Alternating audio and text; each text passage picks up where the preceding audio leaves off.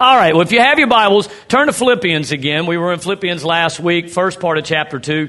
We're going to skip down a little bit farther into chapter 2 and start at verse 12. Father, in the name of Jesus, how grateful we are to be here today. Thankful, Father, for your faithfulness, for your goodness. You are good, and your mercy endures forever. And Lord, we thank you now for the Word of God, the life-changing, heart-altering Word of God. And we ask now that it would be applied to our lives. Speak to us powerfully, and may it change who we are and how we live for your glory. In Jesus' name, amen. Amen. You know, I want to say about that song, I know that you are for me. What I really love, I mean, the whole song's fantastic, but what I really love about that song is we're singing about how we know God is for us. It's almost like we're quoting what it is about us.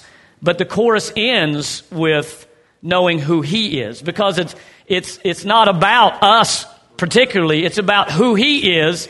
And because of that, we can now say, this is who I am. And so I'm grateful for who He is in Jesus' name. So Philippians chapter 2, and that goes with what we're talking about today. Chapter 2, verse 12. This is the English Standard Version. Therefore, my beloved, as you have always obeyed, so now, not only in my presence, but much more in my absence, work out your own salvation with fear and trembling. For it is God who works in you both to will and to work for His good pleasure. Do all things without grumbling or questioning, that you may be blameless and innocent, children of God without blemish in the midst of a crooked and twisted generation, among whom you shine as lights in the world. Holding fast to the word of life, so that in the day of Christ I may be proud that I did not run in vain or labor in vain. Even if I am to be poured out as a drink offering upon the sacrificial offering of your faith, I am glad and rejoice with you all. Likewise, you also should be glad and rejoice with me. I want to share a message that is just a phrase from verse 15, that you may be. We know that image is important in our world. We work a lot on outward things. Let's be honest. We work a lot on outward things, whether it's how we look or the clothes that we wear. I know, honestly, if you've been to Walmart, you can say sometimes you wonder if anyone has worked on their image, right? Or worked on the clothing that they wear, right? I mean, is it hard to put on actual pants? I mean, do pajama pants have to go everywhere? Anyway, I get up some days and I'm like, was today pajama day? Did they announce that? Did I miss that on Facebook? But we work on things, how we look. You know, we work on our yards. We work on how our homes look. And so we take a lot. I think it's awesome, you know, when you can, because you drive by a house and if it looks nice on the outside, you're like, man, that's a nice house. But you know that there are some people that have like this immaculate yard, but if you go inside, it looks like a bomb went off, right? They spend all this time outside working on what, you know, I like the houses that you drive by and they've got like a big deck and a swimming pool and then they live like in one of those egg-shaped pull behind trailers or something. That's always, you know, let's spend $40,000 on a pool outside and then we'll live in a box behind it, right? But we spend hours sometimes, you know, washing or detailing our vehicles, right? How many of you have spent more than 2 hours washing a car? Yes. Something's wrong with y'all. You know it's going to rain tomorrow, right? There's a mud hole right down the street. All right? We spend a lot of time in front of the mirrors, and some of you come away from mirrors and you are flawless, right? And then there's some of you come away from a mirror and you wonder if there's something wrong with the mirror, right? Does your mirror work? Do you got one of those cartoon mirrors, one of those carnival mirrors in your... I don't know what happened there. Social media obviously is a place where we see the image painted that we want everybody to see. And we talk about that a lot. It really is. It has become, I think, dangerous to our psychology, our psyche, our emotional health, is how we try to portray ourselves on social media so that everybody sees those kinds of things. But we all know that sometimes the image that we project is not the real us. You know, Pastor Don talked a couple sermons there ago about how we all want everybody to see our highlight reel, but yet we all know that we have bloopers. Probably more bloopers than highlights, right? And it's the blooper reels that are the funniest part of our lives, right? We don't always want to talk about those parts because it might be funny after the fact, but it's not funny in the fact, right? But lots of times our image doesn't necessarily even match who we really are. Now, the thing is, I'm not saying that there's anything wrong with being concerned with our image. I mean, the Bible tells us that a good name is rather to be chosen than great riches. So our reputations matter. What people know about us is important. What people think about us is important. If I go to your workplace and I were to say that, so-and-so is a Christian, and they look at me like, what? That's probably not a good thing, right? Because our reputation is important. A good name is rather to be chosen than great riches. The two qualifications for the first deacons in the Bible was that they were supposed to be filled with the Spirit and 7 men of good report. Right? And that was actually the first one. Not be filled with the Spirit first. Have a good reputation. People should know us as who we say that we are. But image, reputation, outward things can change. No matter how immaculate our homes look, there's always a junk drawer. There's always a dust bunny under the bed. Right? No matter how much work we put into the house, we've got something stocked somewhere that we don't want anybody to see. Some of us have literally built onto our homes just to stock stuff in it. How many of you need to build on to stock? I need to build on to stock. You never know how much you've got until all of a sudden you start moving stuff. Oh, there's that thing I haven't seen for 5 years. Obviously, I need it. We can leave the house flawless. We can look beautiful when we walk out of the house, but eventually the wind's going to start blowing. The humidity's going to get your hair, women. Eventually you're going to start sweating. You're going to stink. No matter how pretty, how well you smell when you come out of the room, out of the house, by the end of the day, you stink. I work in a chemical plant. I won't name the name, but it's over in Bell. And they make product that has ammonia in it, which smells like the fishy smell. And I come home and I try the fastest I can. You can't get away from it. It stinks. And it gets on your clothing. Anytime I walk into the office, people's like, woo, you've been, So I try my best when I come home to immediately get it off and shower. And I had thrown my clothes at the bottom of the steps. And Amy came up the other day and she's like, something smells like it's dead downstairs. I said, it's probably my clothing. It's a sweet mixture of ammonia and sweat. No matter how much you clean that car, there's going to be a mud hole. And what we are doing and saying outwardly is sometimes not going to match who we are on the inside. That's life. That's how it happens. I believe it was Socrates that said that the true measure of success is to be in reality what people perceive you to be. And so this is where God always starts. We typically always start on outside things, but that's not where God starts. God always starts on the inside. And if there's anything you've ever heard me say or preach that I feel like we need to get in our hearts, is that God is always more concerned about who we are and who we are becoming than He is about what we are doing or how we look, for a matter of fact. He's more concerned about the real you, the real inside, the heart of the matter, than He is about the image or the reputation that you're trying to uphold, or even the actions that you're doing. Because we all know that our actions are birthed out of our character. It's birthed out of who we are. If we want to change how we act, we have to change who we are. Salvation is first and foremost a heart issue. It's an inside job, right? Salvation's an inside job. Jesus told the religious leaders that they were whitewashed stones, pretty on the outside, but full of what? Dead men's bones. He accused them of drawing near with their mouths, but their hearts were far away. The Bible defines salvation as being born again, being born a second time, being born from above. Paul defines it as becoming a new creature in Christ. Who you are has to change. Paul specifically in his letters, in his epistles, tell us, this is who you once were, and now in Christ, this is who you are now. The whole point of salvation is who you once was is not the same as who you are now. If it is the same, then you haven't been saved. You haven't been born again. You are changed from the inside out. So when it comes to being a follower of Christ, The first question is not what are we doing, but who are we becoming? Paul uses the phrase in verse 15, that you may be. Not that you may do, but that you may be. Because the most important thing is the be. What are you becoming? Not just your image, not just putting on a show, the actual be. The actual you. The New American Standard Bible says that you will prove yourself to be. In other words, it is evidenced.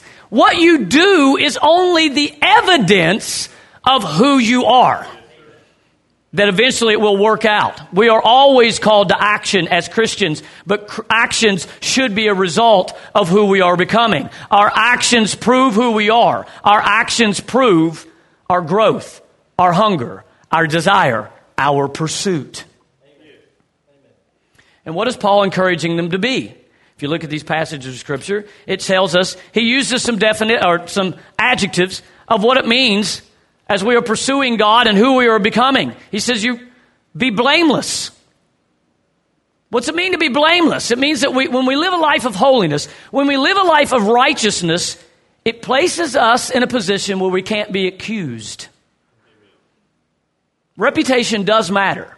And so when we live holy, righteous lives, it puts us in a position where we can't be accused. The Bible tells us that we're supposed to live above reproach. Right? We're supposed to live a lifestyle that is above reproach. It's like the Billy Graham rule, where Billy Graham would never, at any point in time, be in a room by himself with someone of the opposite sex. Does that mean he has no respect for women? Does that mean, I think Mike Pence got in trouble over this because he's followed the Billy Graham rule, and everybody acted like that was some misogynistic, look down on women, don't care about. But the whole point was that they're a married man. They were married men. They were trying to protect their reputation, protect their marriage, and do what was right. This is an important aspect of what it means to follow Christ. That we recognize that as we walk in holiness and righteousness, it keeps us from being blamed for what is happening. He also calls them to be innocent. The word innocent here simply can mean pure, but the Greek means not mingled or a destructive mixture, not a destructive mixture. We are called to have a heart that is not mingled with the world or tainted with the sin of this world. Right? So we're called to be blameless, living holy and righteous. Then we are called to be innocent, pure, unmingled, not tainted with worldly things or the pursuit of sin or the pursuit of selfishness or the pursuit of what the world considers success. We've also been called to be children of God.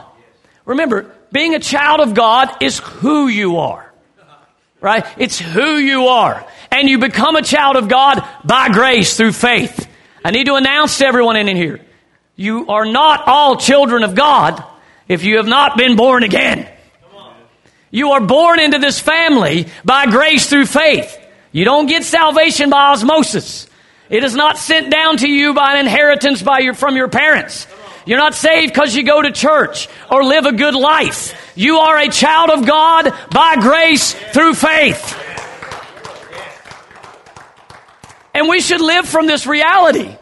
We live from the reality that we are children of God. Why? Because we carry around the name of our King. As kingdom people, we carry around the name of our King. If we call ourselves Christians, then we are saying we are Christ-like. So as children of God, we are showing forth the image of our Father. A few Wednesdays ago, I did a lesson on who do you look like? Who do you look like? Remember, Jesus told the religious leaders, you look like your father, the devil. That's ugly. Who do we look like? If we are children of God, we should look like God. And then he says we're supposed to be lights in the world. This is our calling, right? Who we are translates into what we are supposed to do. Because of who we are, we become lights, right? It doesn't matter. You can draw a picture of a light bulb, but it's still not going to give you any light, isn't it? Am I right? Because it's not an actual light bulb. It's just a picture of one, right? We can look like a light and not give off any light.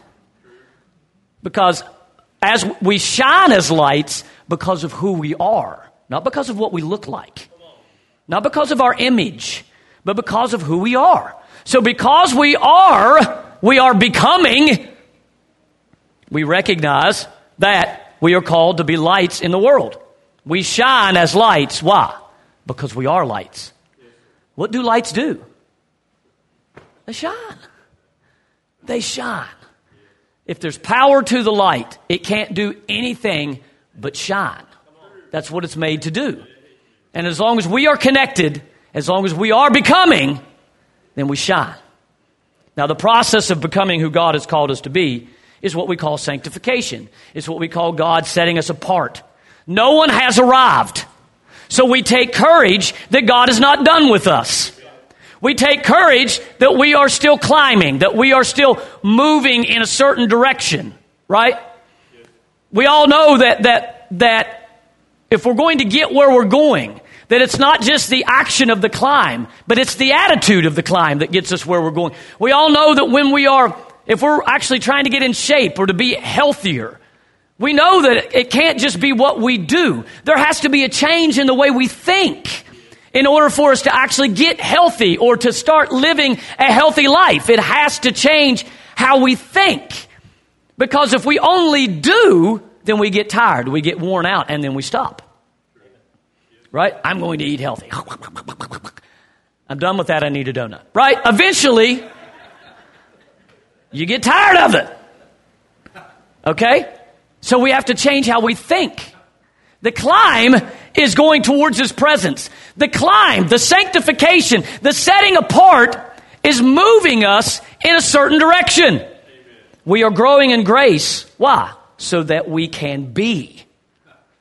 And Paul lays out a process here of growing and what it looks like. There's 5 things I want to point out to you. 5 things I want to point out that Paul lays out a process here of growing and what that looks like. The first thing he points out is obedience. Amen. He tells them, you've always obeyed, and you've obeyed when I'm around, but even more you need to obey when I'm not here, right? And really that is what depicts who we are as the people of God. It's easy for me to stand up here and obey. I'm preaching a sermon. I obeyed God, all right? But when you guys leave, if I cuss out somebody, then I've kind of failed in my obedience, right? We have to recognize that it's not just how we look on the outside. Obedience is the key to every area of the Christian life. It's the one thing. It's the one thing that we've truly been called to do. Obey. Amen. We just obey. Go to His Word, know what it says, hear His voice, and then have the courage to do it. That's what we're called to do. Obey. We can talk a big game, but when it comes down to it, obedience is where the rubber meets the road. It's the indicator of who we serve and what we consider vital and what we consider important. Amen. Obedience is the source of blessing. It's the source of our greatest fulfillment. And let's be honest, disobedience is normally a sign of a lack of faith and a wandering heart. Unfaithfulness is a sign of a wandering heart. And so when we don't live in obedience, all it is indicating that our heart is somewhere else. We can say Jesus is my king, but it should be seen in our obedience. Yes, Master. Yes, King. I will do what you say. Right? I've always said before, if the Lord tells me to stand on my head in the corner and spit nickels, my only response is how much change you need.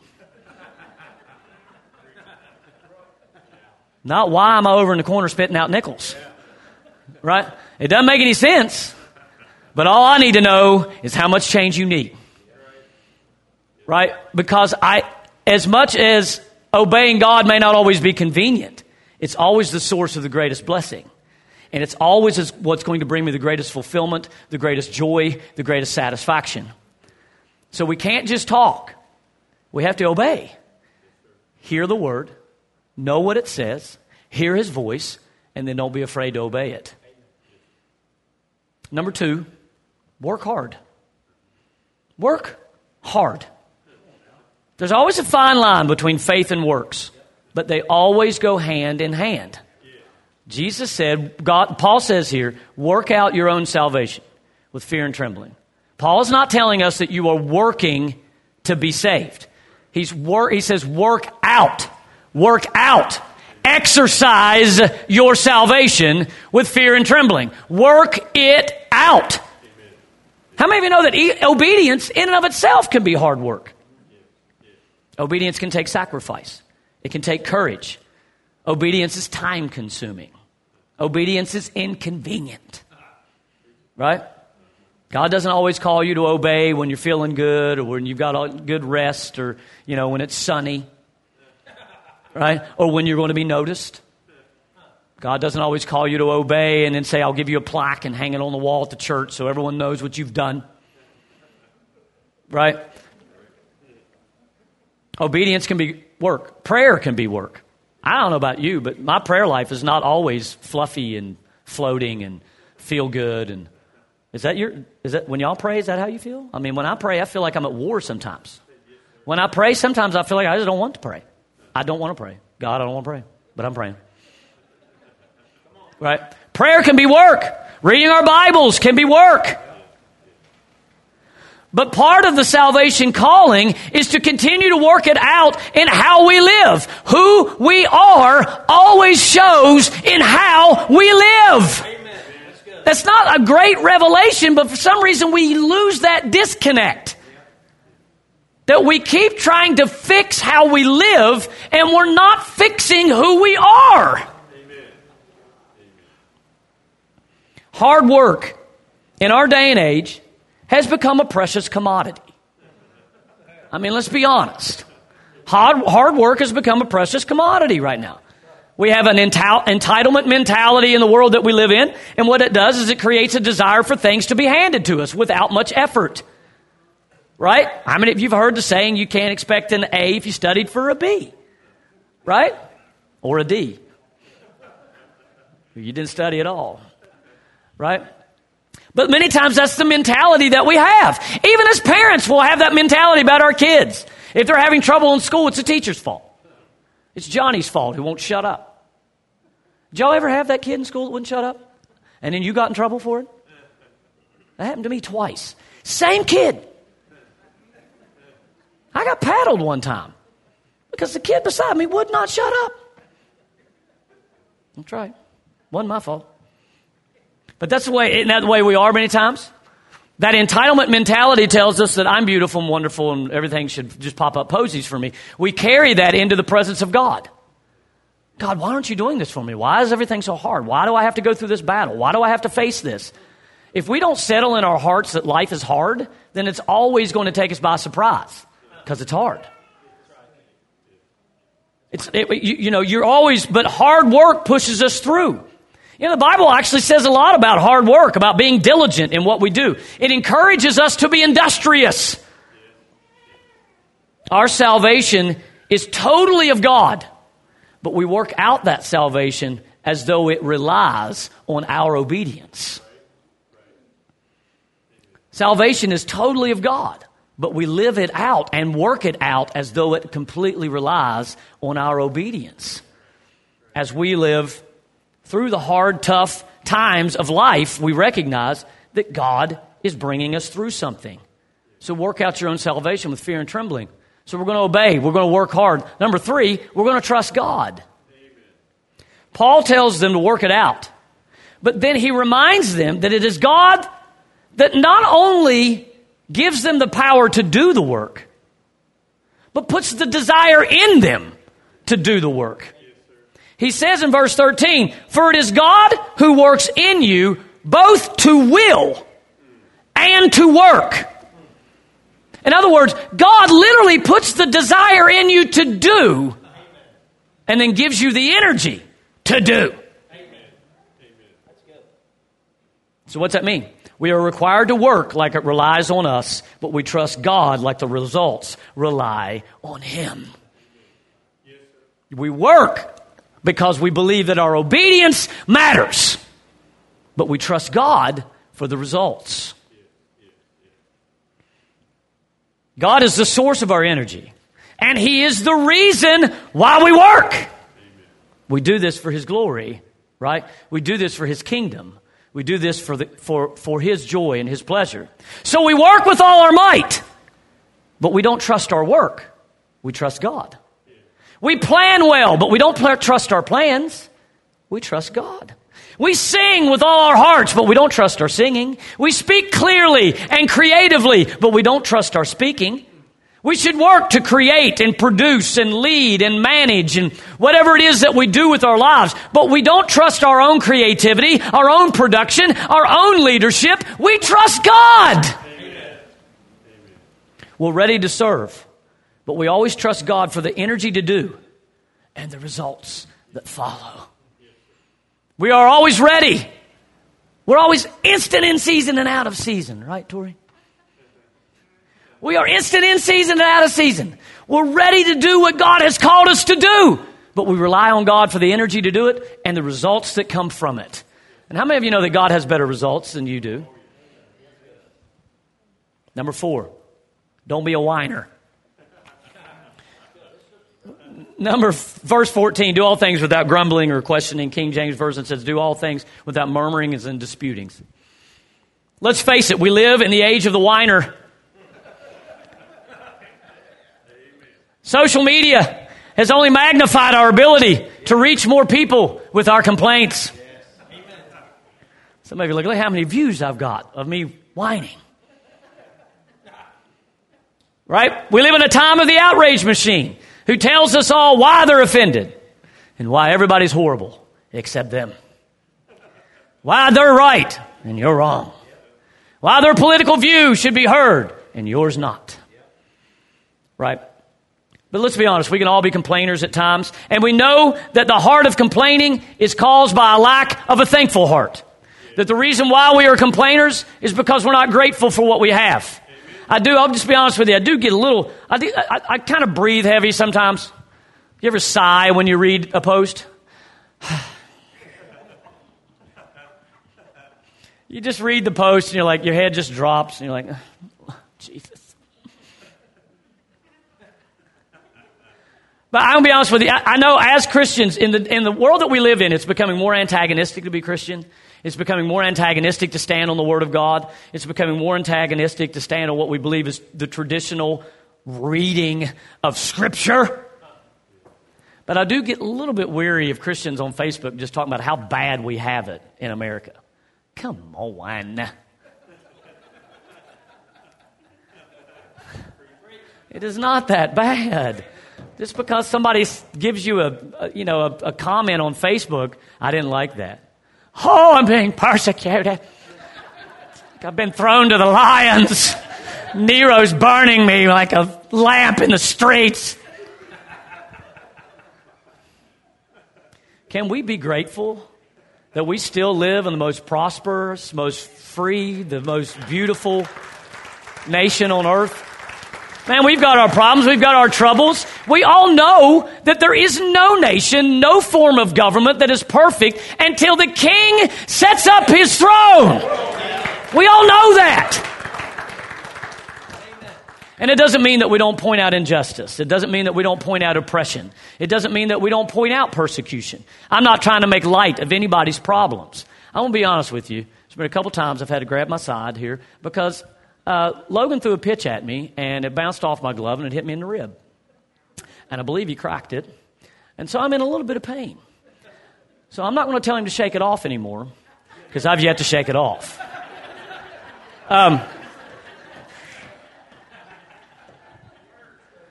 So I don't want to downplay your pain. It's okay to not shake it off. So don't get me wrong. I know that we live in a day and age right now where there have some things that have come to the surface that have caused us, we've had to face our own hearts, our own prejudices, our own racism, our own oppression. We've had to face the facts that we live in a broken, messed up world. I'm not trying to downplay that. But if we will stop long enough and be grateful for what God has already done for us, it changes who we are and our perspective. We are a blessed people, blessed by the cross and the resurrection of Jesus Christ. The world is going to get worse and the worse, but the path of the righteous grows brighter and brighter. Gratitude changes our attitude. It changes our perspective. And as lights in the world, being a grateful person can be very countercultural. Having a faith-filled, positive outlook on life can make us a very refreshing aroma in the stench of this world. We live, the Bible says, in a crooked, a perverse, a polluted generation. Our mouths always indicate who we are. Out of the abundance of the heart, the mouth speaks. If we are to be blameless, pure, children of God, lights in the world, then our speech should be salted with thanksgiving and praise. What a refreshing place to be, to find someone who can point out why they should rejoice instead of why they should be mad. And finally, holding to the word of life. Holding to the word of life. Now, this phrase in the Greek can mean a lot of things. It can mean holding forth, holding out, holding fast, holding to. But the point is that we must be people of the word. We're holding on to it. We're holding fast to it. We're holding it forth. We're holding it out. We are people of the word. The answer to sin, to brokenness, to hopelessness, to addiction, to heartache, to darkness is the word of life. We must get in our hearts that the answer is the gospel. Amen. And you're like, well, what's the question? It doesn't matter. The answer is the gospel. Amen. 2 + 2 = the gospel. Yes. Amen.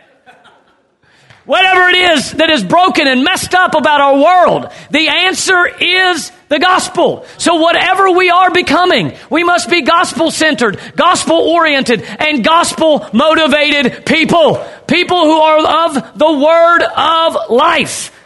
It's in the word of life that it produces a faith that cannot be shaken. It is the word of life that reveals to us the character of God and the reality of His promises. It is the word of life that shows us His commandments and then teaches us how to live in a troubled world. It is the word of life that brings hope in darkness, peace in the storm, and joy in the heartache. It is the word of life that heals and delivers and sets the enemy to flight. And it is the believing of the gospel that not only prepares us for life here, but prepares us for an eternity in heaven. It is the word of life.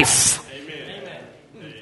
So when we are word people, we are holding to the very source of our transformation. We are holding to the very source of the transformation of our culture.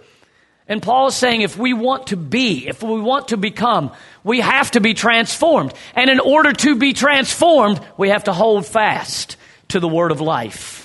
And I know that the Bible is being attacked. I know that there's a lot about Scripture that we can fight over, that we can talk about interpretation. And a lot of people are now taking the Word of God and trying to fit it into the culture and trying to make it say what we want it to say in order to fit the lifestyle that we want to live or the attitude that we want to have. But we recognize that if we're going to hold fast to the Word of life, we have to hold fast to what it says, not what we want it to say. We have to hold fast to what the Word of God says and not what we want to argue about our own interpretation because we want it to fit what we want it to say. Holding fast to the Word of life doesn't mean I'm going to hold on to it till I don't like what it says. I'm going to hold on to it until it convicts me. I'm going to hold on to it until it judges me. I'm going to hold on to it until it makes me uncomfortable. I'm going to hold on to it until it tells me to obey or it's inconvenient. Right? It's easy to hold on to the word of life when we need a healing. It's easy to hold on to the word of life when we need delivered, when we need set free, when we're asking for a blessing. But we got to hold on to the word of life when there's a commandment involved. We got to hold on to the word of life when it challenges our sin and our brokenness, when it challenges who we are and commands us to repent. We have to hold on to the word of God when it exposes the darkness in our lives. If we're going to be people of the word, we have to be people of the word when it heals and when it hurts. When it puts us back together and when it wounds us. When it rains blessings, showers of blessings on our lives. And when it brings the commandments that tells us how to live.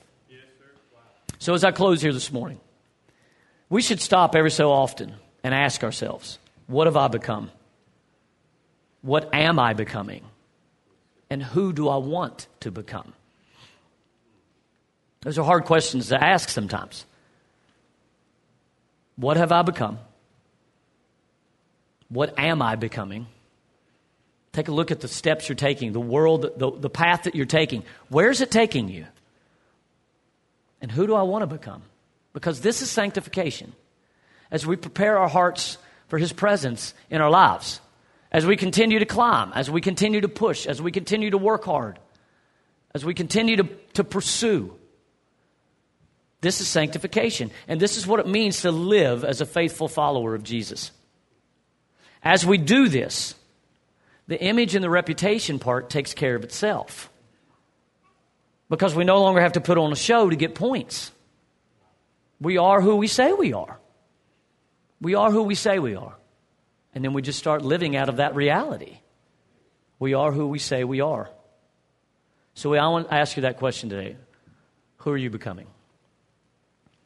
Paul said, I am encouraging you to be blameless, to be innocent, to be pure, to shine as lights in the world, to not be polluted and mixed with the filth and the sin of this world. Why? That you may be. I'm challenging you to obey. Why? So that you may be. I'm challenging you to work hard. Why? So that you may be. What are you, or who are you becoming today? Bow your heads with me. Father, in the name of Jesus, how grateful we are for the challenge of the Word of God, even when it may be uncomfortable, even when it may be inconvenient. We bow our heads before you, King, and say, forgive us for not living in obedience, for not living out our faith, for not living as lights in the world. Help us, Jesus. Help us to hear what you say to us and give us the courage to obey. Help us, Lord, to be people who are industrious, who obey and work hard, who trust you with all of our hearts, who live a grateful life, oh God, who bring glory and honor unto you by living grateful lives, thankful for all that you've blessed our lives with. And may we be people rooted and grounded in your word for your glory in Jesus' name. With every head bowed and every eye closed as we focus our attention on him for just a few moments. Today we're going to sing a worship song here in just a minute. I don't want this worship song to just be an end to the service. I'm asking you to take this opportunity to lay your heart before the Lord and ask yourselves these questions. What am I becoming? Who do I want to become? What have I become? You know, you can't know where you're going if you don't know where you are. And some of you in here are lost. You're lost. Maybe you never made Jesus Christ the Lord of your life. Maybe you never surrendered your heart to his purpose for you. You're lost. Maybe at one time you had a relationship with Jesus, but you've wandered. Your heart has drifted, and you feel lost. Gosh, you may even be a Christian in here today and feel lost. Don't know where you are, and so you don't know how to move forward because you don't know where you are. And you know what? There is so much freedom in the grace of God. So much freedom. He wants to change not just your location. He wants to change who you are. He wants to be able to come and bring grace, bring peace to your storm, joy to your heartache, hope to your hopeless situation. Gosh, he loves you that much. Christianity is about God putting broken people back together. And so why don't you allow his grace to reach you today? If you feel lost in any way, if you feel lost in any way, ask him to find you today. God, find me because I can't find myself. Find me because I don't know where I am. I'm lost. Darkness is heavy. Darkness is heavy. It's a dangerous place to hide. So don't hide here this morning. Let grace find you and bring you peace. If you're in this room today and maybe you are struggling in your walk with God and you need that energy and that strength, you've lost your passion, you've lost your energy, you've lost your excitement, let's pray. If you need a healing, if you need deliverance, let's pray. If you need to be filled with the Holy Ghost to have that energy to do, let's pray. Let's take this opportunity today to seek the Lord, to put our heart before him, to be obedient to his grace.